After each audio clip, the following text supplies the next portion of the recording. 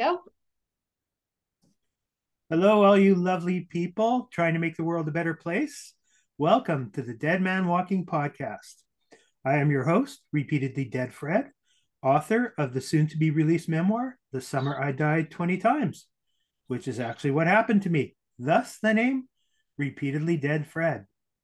Today, we are going to be talking small business and legal issues with international woman of mystery, Samantha Bradshaw, who may or may not be a relation to Carrie Bradshaw.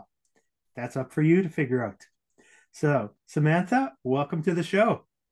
Thanks so much, Fred. I appreciate you having me. Glad to have you. This is going to be so much fun. It's So, going to be ridiculous. you've got a bit of a global story. I mean, you started off in the USA and somehow you ended up in one of the most war torn countries in the world. So, how did that Yeah. happen? So, well, if you listen to my grandfather, he'll tell you that I was never bound to stay in the US anyway. Somehow he Mm-hmm. knew long before I did, as our Mm-hmm. elders typically do, right?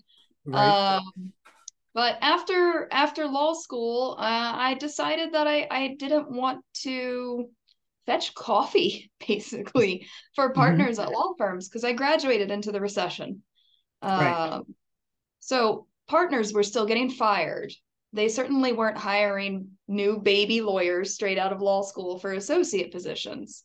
Government hiring was completely frozen.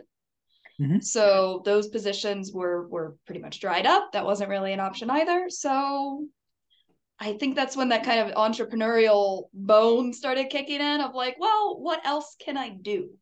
Mm-hmm. And what do I want to do? So this And was the 2008 recession? this was, and I graduated in 12. It took lawyers a little longer to get to the recession because we were so Right. busy cleaning up everybody else's messes for those first couple of years. Mm-hmm. But everything hits legal a little bit later. Like financials are typically the first to get hit, and then all the white collar industries and lawyers are the last because they got to clean everything up. Mm-hmm. So I decided that I wanted to go somewhere on the Mediterranean because who wouldn't want to go to the Mediterranean? Right. Um, I wanted to go somewhere where I could work on my minuscule amount of Arabic or my very bad high school Spanish. Mm-hmm. And I wanted to go somewhere that would be very open to a needing of an American lawyer. Mm-hmm. So I packed my bags. I booked a one-way ticket to Beirut, Lebanon, Wow. and I had a job lined up at a bar within like 2 weeks of being there. Bartended for my first 3 months, kind of made my way around, met a bunch of people. And eventually it turned out that one of my customers at the bar, his best friend's wife, had a law firm. So I went and interned with them for a little bit, met some other lawyers, and then wound up kind of landing on my feet at a really amazing firm that I'm still quite good friends with them called Eptilex, that's So expanded all through the region. what are the odds that you graduate the bar only to end up working in a bar? Well, it's one of those soft skills, Mm-hmm. waitressing, bartending, hostessing, For that sure. if you've got 30 or 40 words in any language, you can do it anywhere in the world, Mm-hmm. right? Especially at a bar, right? The menu is not too complicated. It's Mm-hmm. nachos and vodka Red Bulls. Yeah. Okay. Those words stay pretty standard across the globe, so that's not too terribly difficult. So how long did you stay there? So I was in Lebanon for 5 years, as a matter of Wow. fact. That's a Yeah, significant chunk of time. it was. It was fantastic. It was. I did some really amazing stuff at the law firms that I was working at.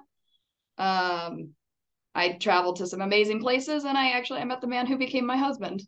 So Oh, not bad. cool. Yeah. Were you there for the big blast? I'm not sure what year that was. I Or was were you not there gone for by the then? blast. Oh, My at the time still boyfriend, his job had been moved to New York about a year before the blast. So I moved with okay. him to New York. And yeah, no, the blast was, I think actually, this is a fact that not a lot of people know about the blast, even if they know about it. Mm-hmm. By sheer dumb luck, uh, the government had actually shut down bars and restaurants that day because there had been a spike in COVID cases in the country. Mm-hmm. And the blast happened on a Friday at like 6:30 in the evening. Mm-hmm. And the street where all these bars and restaurants are is less than half a kilometer from the blast site. So fortunately, the street was relatively empty. So deaths were incredibly low given the Yeah. size of the explosion. Mm-hmm. Of course, damage is massive. I mean, that doesn't make it any better, but the loss of life was by sheer dumb luck Mm-hmm. significantly less than it would have been otherwise. Yeah. And for those of you who don't know what the blast is, I mean, because it's just known as the blast. It is just Um, the blast. It's Lebanon, right? It's yeah. they create these very like unique names that everybody, if you know the region, you understand. Yeah. Google the blast, or go on YouTube for the blast, and the shockwave. Like, you can just see the shockwave. It's it's scary. It's so scary. Yeah. And yeah, thank God so many less. There were not a lot of people killed or injured as compared No. to what it could have been. Yeah. Yeah. It should have been thousands or tens of thousands, and it was I think like 200. Yeah. Um, And the backstory behind how the blast occurred and all those munitions and gunpowder it was got ammonium lost in the nitrate. system. It was ammonium Yeah. nitrate that kicked it off. The same thing from the is it Oklahoma City bombing as Yes. well? The Yeah. same chemical, but the biggest ammonium nitrate explosion in history. Yeah. Yeah. Scary stuff. Okay. Yeah. Glad you weren't there.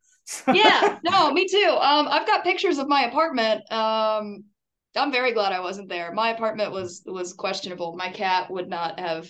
I mean, I think he Mhm. would have run away. So Mhm. I'm very glad that that was not the case. But Okay. yeah, So on to you moved to happier New things. York.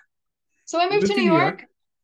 um, and decided that I this whole bone of like, well, this isn't working how I would like it to. So how can I do what I want to? And I had a very, very dear friend back in Lebanon who was trying to open a small business. So he came to me and was like, look, I need to get all of this legal stuff in order. And he was opening a board game cafe, which I think is like, it's Oh, like one of cool. the most heartwarming things I've ever heard of in my life. Um, he really wanted to use board games to help. There's a lot of trauma in Lebanon, right? There's a lot of Mm-hmm. PTSD. And generational trauma, right? I mean, it's continued for a while. And he really wanted to use board games to encourage people to learn how to disagree, how to communicate, how to take loss, how to win with composure and class. And And how to I just play. how to play, how to have fun, and like Mm-hmm. the way that we learn as children. He wanted to move that to teenagers and young adults and adults, which I thought it was such a beautiful idea, and I love board games myself, so I was fully in Mm-hmm. support of this whole thing. So he actually came to my firm when I was in Beirut and was like, I need to do all of these things, and Lebanon actually requires small businesses to have a lawyer on retainer. All businesses, you must have a registered lawyer, Okay. which can create some additional bureaucracy. But as the business lawyer, I've seen so many issues be prevented because we were there for those companies. Unfortunately, the firm that I was working for, basically, they said he was too small fish. Mm-hmm. And that's what happens when you start working with really big firms. They have minimum budgets that they work with. Their overheads are very high. They're not concerned with startups. They're concerned with people that have already hit a certain revenue ceiling. Mm-hmm. And I didn't want to run into that again in New York. And I knew the types of places that I would work at, that I would apply, that I'd be qualified for. I'd run into that issue again. And I wanted to be able to help my friend.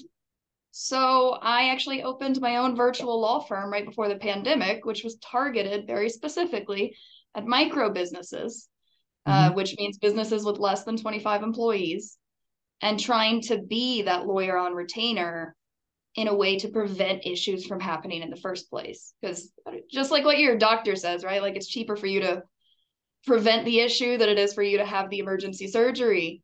For sure. But it's harder, and it requires forethought, and it requires planning and things that when we're trying to lift a small business off the ground, maybe are not at the forefront of your mind because you're more concerned about your bank account numbers, which is Mm-hmm. completely understandable. So I created this whole firm around this, and that's kind of what I do now, which is kind of exciting. Cool. So you ended up moving from New York to somewhere a little warmer Just a and just a smidge. smidge with a slightly different language. Um, and so you're working with small businesses, and we all know small business stats like depending on who you talk to, 80% fail within the first year because they don't plan for contingency A, B, C, D, and E. Um, but as we talked about before we started recording, if you can make a small business work in this crap economy, you're a superstar, and the odds of your business surviving and thriving go up dramatically. So, and I guess you've seen that as well with your practice. Completely. The businesses that I was working with that had started up before the pandemic when the economy was going really well, they're having a harder time pivoting, for lack of Mm-hmm. a better word, scaling down expenses, finding new creative ways to bring in money. Not all of them, but it's significantly more than the ones that have kicked off between the pandemic and now. Because Mm-hmm. between the pandemic and now, business owners have had no other option than to make sure that their business was flexible, that it was agile, that it was able to pivot and change on a dime to be able to deal with potential recession, shutdowns, right? Supply chain issues. All of these are real problems that businesses have Mm-hmm. simply had to deal with. But if they were able to build up their processes and their systems in a way of everything was normal and they never really had to deal with one of those blows before, the blows hit Mm-hmm. a little bit harder. Mm-hmm. Yeah. And dealing with less inventory and better service. That's one Yeah. of the things I've really noticed that's been amplified through these last couple of years. I think curated inventory is what I've seen from product based businesses. Rather than having a storefront that's got 1,000 different things, they've got a Mm-hmm. storefront that has 100 things, very specific to the customer they want to work with. Mm-hmm. Which is just Uh, smart. It's smart. yeah, and it's less to manage. Look, Mm-hmm. this is hard enough. Businesses don't need to create more complication. Um, but when the cash is flowing, when everything's going easier, it becomes easier as the business owner or even as a manager if you've got people working under you to add that complication because you're like, oh, it's fine if it brings in just a small bit extra. But the level of complication that adds to your business, it's not worth that decrease in efficiency when you start having to cut costs, when you start running into supply chain issues, when you start running into labor issues, right? Mm-hmm. So that's from what I see, that's why I think these businesses are doing a little better than the ones that started up when, everything was honky dory and happy. We'll see how it goes Mm-hmm. though. We got a few years. Yeah, one of the things I saw as a marketer, and I have friends that are in the consumer goods products area, and you go to a store and say you're going grocery shopping, you'll see, bag of chips, oversized bag of chips for, $3.99, but you buy three and you get them for $3 each. Mm-hmm. And your lizard brain goes, get the deal, get the deal, get the deal. And it's the same with businesses and their inventory. You know, if you buy 25, it's going to be X amount. But if you buy 200, we're going to take 30% off. You don't actually need 200, but your brain goes, discount, discount, discount, and that gets a lot of businesses in trouble. It can. It certainly can, especially if you haven't built up like the logistical issues of storage space and is this product going to sell fast enough to get those 200 out the door Mm-hmm. versus the 30 before the trend changes or before your marketing goes flat because at least from what I've seen, particularly in marketing post pandemic, during the pandemic, everyone was kind of stagnant for a second, but Mm-hmm. post pandemic, because of the huge growth of platforms like TikTok, marketing campaigns have a shorter life. Yeah. So it becomes more prudent to match what I've seen from physical products anyway, to match your inventory to your campaign life cycle. Which you're supposed to do anyway. It's just we got away with it for so long. Yeah. When everybody had excess money to blow. Mm-hmm. Now, you probably spend a lot more time on TikTok than I do. I just spend time when somebody sends me a stitch, which some of those are hilarious. Some of But them are really good. I don't spend a lot of time on TikTok, but I understand the value of it and social media in general because my friends that are looking for traditional jobs in marketing, they're noticing there's job compression, like the job postings that used to be, they want a marketing manager. So your marketing manager would basically be, somebody that had created marketing strategies. Now they want a marketing strateger and a website manager and an SEO expert and an Amazon and Facebook ads expert, et cetera, et cetera, et cetera. And a videographer and a photographer and a video editor. Yeah, these people just don't exist, but they keep asking for them. They do. So, they're trying really hard to make the folks who put the actual implementation together match up with the strategy folks. There's a disconnect there. I'm not sure how that's going to resolve itself, but I'm curious to watch. Well, I don't want to get into an HR rant, but I'll get into an HR rant. We had a speaker at one of my alumni events. I'm not going to mention his name, but somebody in the audience said, China's economic power is growing. What can we do to fend off the Chinese wave, as it was described? He said, send them our HR departments. Oh gosh. Because they're the biggest impediment to company growth that exists on the planet. Normally that's attached to my industry, and I'm kind of glad to hear that it's going to somebody else. So, but yeah, it's tough to have to focus on the people that are their roles are risk mitigation. And when you find folks that are so worried about the risk, you get a lot of no's and a lot of shutdown and a lot of hindrance and impediment. When you start finding your risk management professionals, that be in financial or HR or legal, the ones who say, no, but we can do X, right? When you start having people who really understand the different aspects of the business, I think you start losing that impediment that naturally comes with certain industries because of the risk mitigation factor. That's a nice twist on it. Yeah. So when we were talking pre-recording, you mentioned a book. I'd like to bring that back into the conversation. Of course.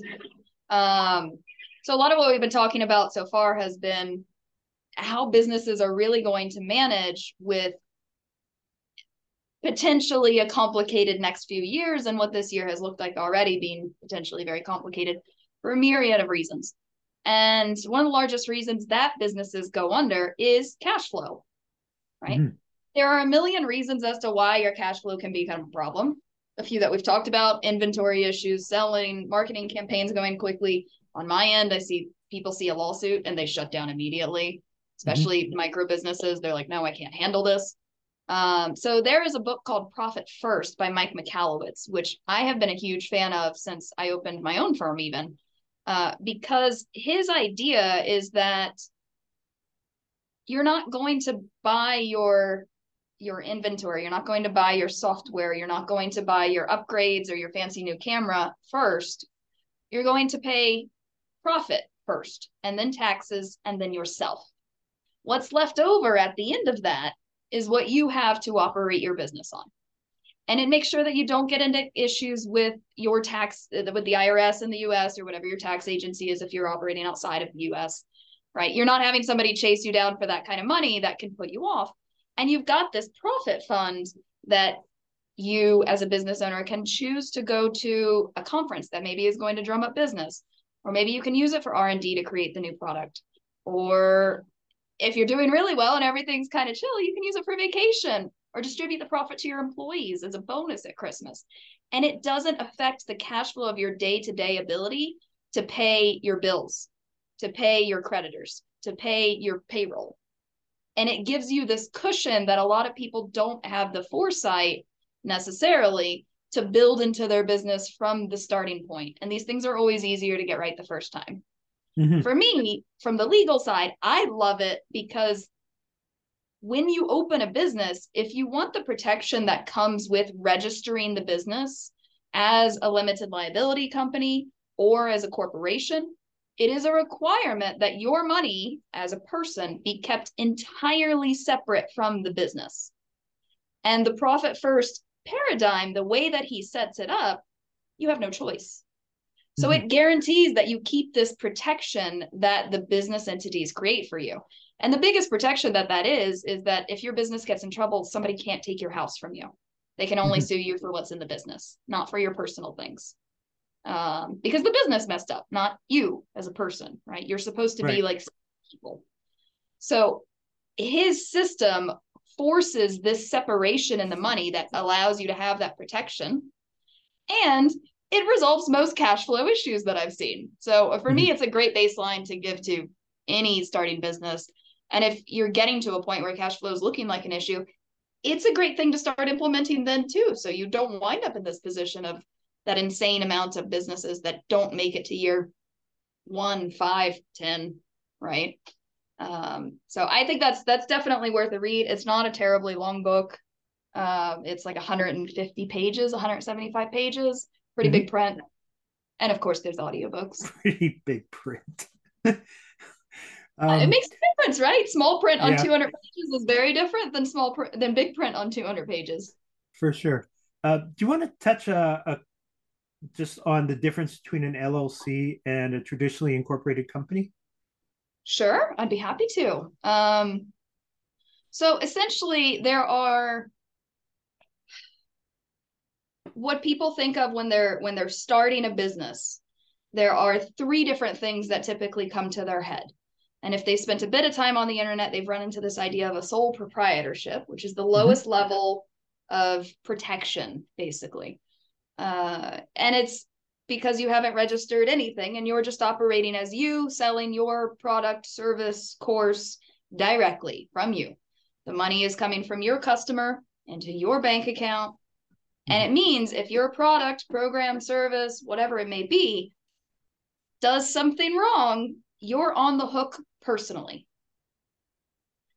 That's where we don't want people to be, right? Having that separation is crucial in the long run because something is going to happen in your business at some point in time.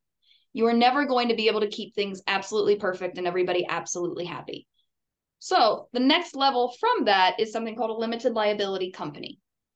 And it is sort of the entry level for most small businesses that don't ever intend to become like mega corporations getting initial public offerings on the New York Stock Exchange. If that's not your goal, typically an LLC will be fine. If you're building a lifestyle business, right? These are really where we see that. And what the LLC does is it creates that separation. So when your business messes up, nobody can come and take your house. And that's a really easy one to create in most states. It changes from state to state in the US. Of course. Everything changes state to state. You know, they call it the United States, but it would be easier if it were a little more united on quite a few fronts, actually. But so from state to state, this differs. For example, in Virginia, where I'm licensed, it's either $50 or $100 to file.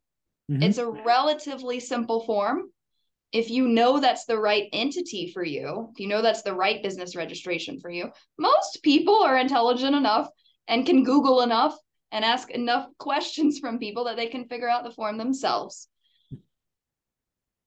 And it's a way to create that separation. And really the biggest crux of what you have to do is what we were talking about. You have to keep your personal money separate from your business's money.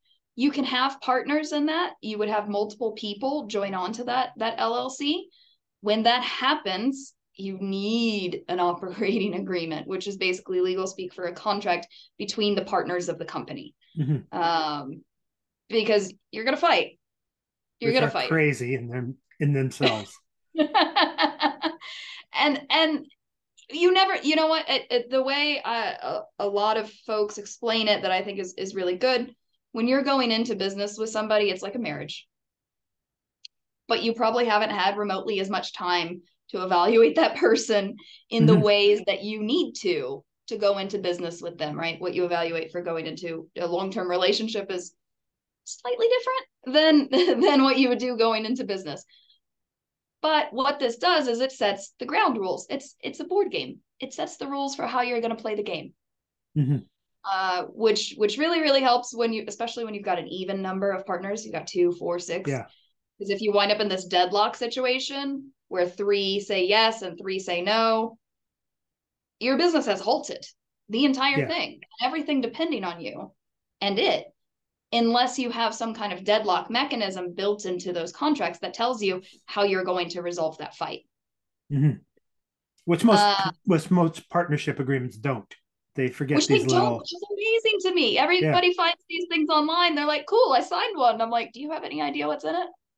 Yeah. You look at professional sports, like you look at baseball, hockey, football, and they spend so much time on tiebreakers.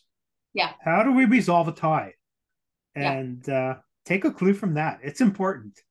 Yeah. I have a couple of buddies who are venture capitalists, and they tell me they spend so much time trying to vet the team because they want to know if these people are going to have a divorce. The chief technology officer, the chief researcher is just going to say, I'm going to take my ball and go home. And then, they've had 10, $15 million rounds of investment and they're just paralyzed. Yeah. So. The entire business comes to a halt for one person if you don't have those contingencies built in. And then everybody's in trouble. Sure.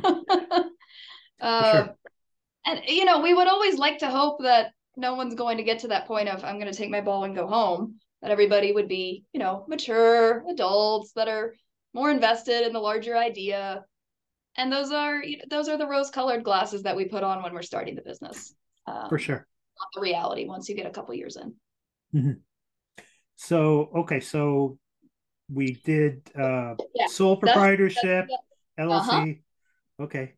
Incorporation. And then we've got corporations. So that's really the highest level of protection. And at that point, really the big difference here is that in the LLC, you could have been operating as an owner and as a manager.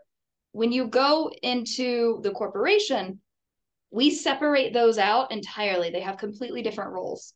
And it allows you to give people shares, and you can change this in an LLC with the right agreement, but it gets a bit complicated and you need to talk to a lawyer about that.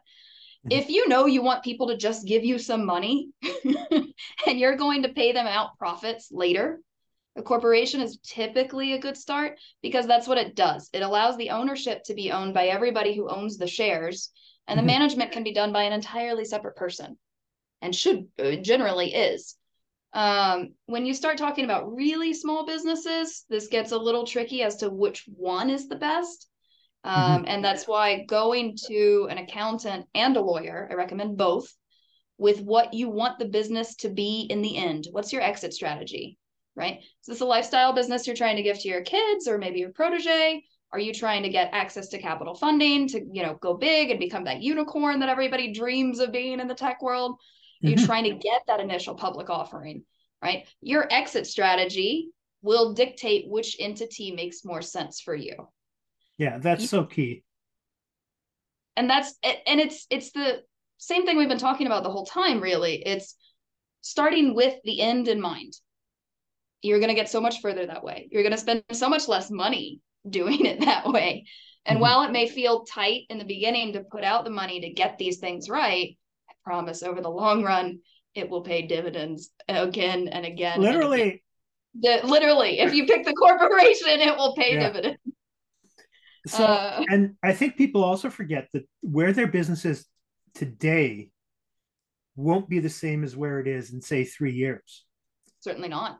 And you might have to do a little pivot. So if you've been operating as a sole proprietorship or as an LLC, you might have to have that hard conversation with the accountant and the lawyer and up your status to an incorporated company. Certainly. And there's other, when you start crossing international borders, there becomes, if you're selling products, even between Canada and the US, right? Things get a little trickier and your status becomes more important because there's tax implications involved about being able to ship across, country lines. So yeah. Really, I love recommending to people that they get these kind of crucial people that they can come and check in with at least once a year and be like, hey, this is what we're planning for next year.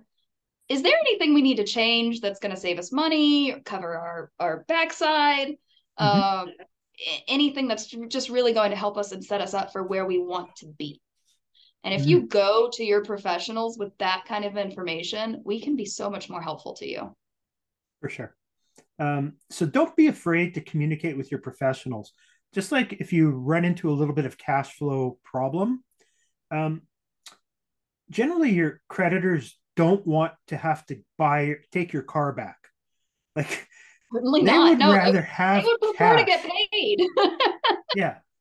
But if you just start ignoring them and not communicating them as a stall tactic, they're going to give you much less grace as if you take a preemptive phone call and say, things didn't work out the last couple of months like we worked on.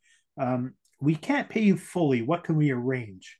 And that's one of the most powerful questions I've come across in my career. What can we arrange? I would have to agree with you. Anytime that kind of situation comes up, if they know you've got, the right starting place, it's so much less paperwork. They don't have to call. I'm not a collections attorney, but they don't have to call a collections attorney to come chase you down. You're not running away from phone calls and emails and letters. Like, that's so stressful. It is, and nobody needs that. It's that conversation is hard, but I promise the one hard conversation is easier than being chased down. Yeah, agree with that 100%. So, would you have a list? He asks as if they didn't discuss this beforehand, of possibly three mistakes that you say small businesses make on the front end on a consistent basis. On the very front end, it's staying in that sole proprietorship situation for way too long because they are convinced the lawyer is going to cost $10,000. And like, for some things they will. For that, they won't. And that's really at the very, very front end. The other one that I see that I've been spending a lot of time with, especially content creators lately and course creators, service providers, because there's anytime we run into a recession, and in the pandemic, this was huge, even though it wasn't a recession because so many people got laid off. So it acted like a weird one in some ways in the small business world. Small business filings went through the roof. Everybody and their mom was like, well, now I'm home. What can I do? So everybody started businesses, which is fantastic and amazing. But the problem is they all started businesses with just whatever name popped into their head, or the product, the name, whatever they popped into their head. And they didn't take the time to go see if the name of that product was somebody else's name already, if it was already being used by another person. And that can become problematic in two ways. One, if they already have a registered trademark, they can come after you for cash. They can force you to rebrand. They'll send very nasty lawyer letters. And if you don't like it, if you don't listen to them, if you stick your head in the sand, even like what you might with the creditors, things can get really ugly really quick. Alternatively, even if nobody was using it, if you don't do that initial search and then make the registration, when somebody else comes and starts using it, you wind up having to fight with them and wasting money on that. And both of these fights are way more expensive than just registering your name in the trademark database in the first place. And it's the same with using music for your intros and outros on, your podcast. Or don't get me started on this, y'all. Please find royalty-free music with commercial licensing. You are not what you're using for your personal use on your own TikTok or Instagram because you want to show how cute your dog is. Amazing. That's one thing. If you are using it to sell business products or services in your business, You need a commercial license. You need to go find these specialty sites. Or Yeah. better yet, just like make your own thing. Press a few keys on a piano with a nice microphone next to it. If you have Yeah. any musical talent at all. Yeah. I have a song I would love to use, and I've beta tested it with so many people. And it's a Johnny Cash song. It's an old gospel song. And it's, he has such a voice, and it's Wow. called Ain't No Grave Gonna Keep Me Down, which Oh, for, that's so you know, fitting for you. yeah. And there's no way in hell I'm getting to use that. So, No, uh, yeah, I don't think his estate's gonna give you that license. Not without you paying a small fortune for it anyway. yeah. So my brother-in-law is going to write me uh, a version of that A because he is vibe, yeah. musically talented. Yeah. You can mimic vibes easily enough. And Mm-hmm.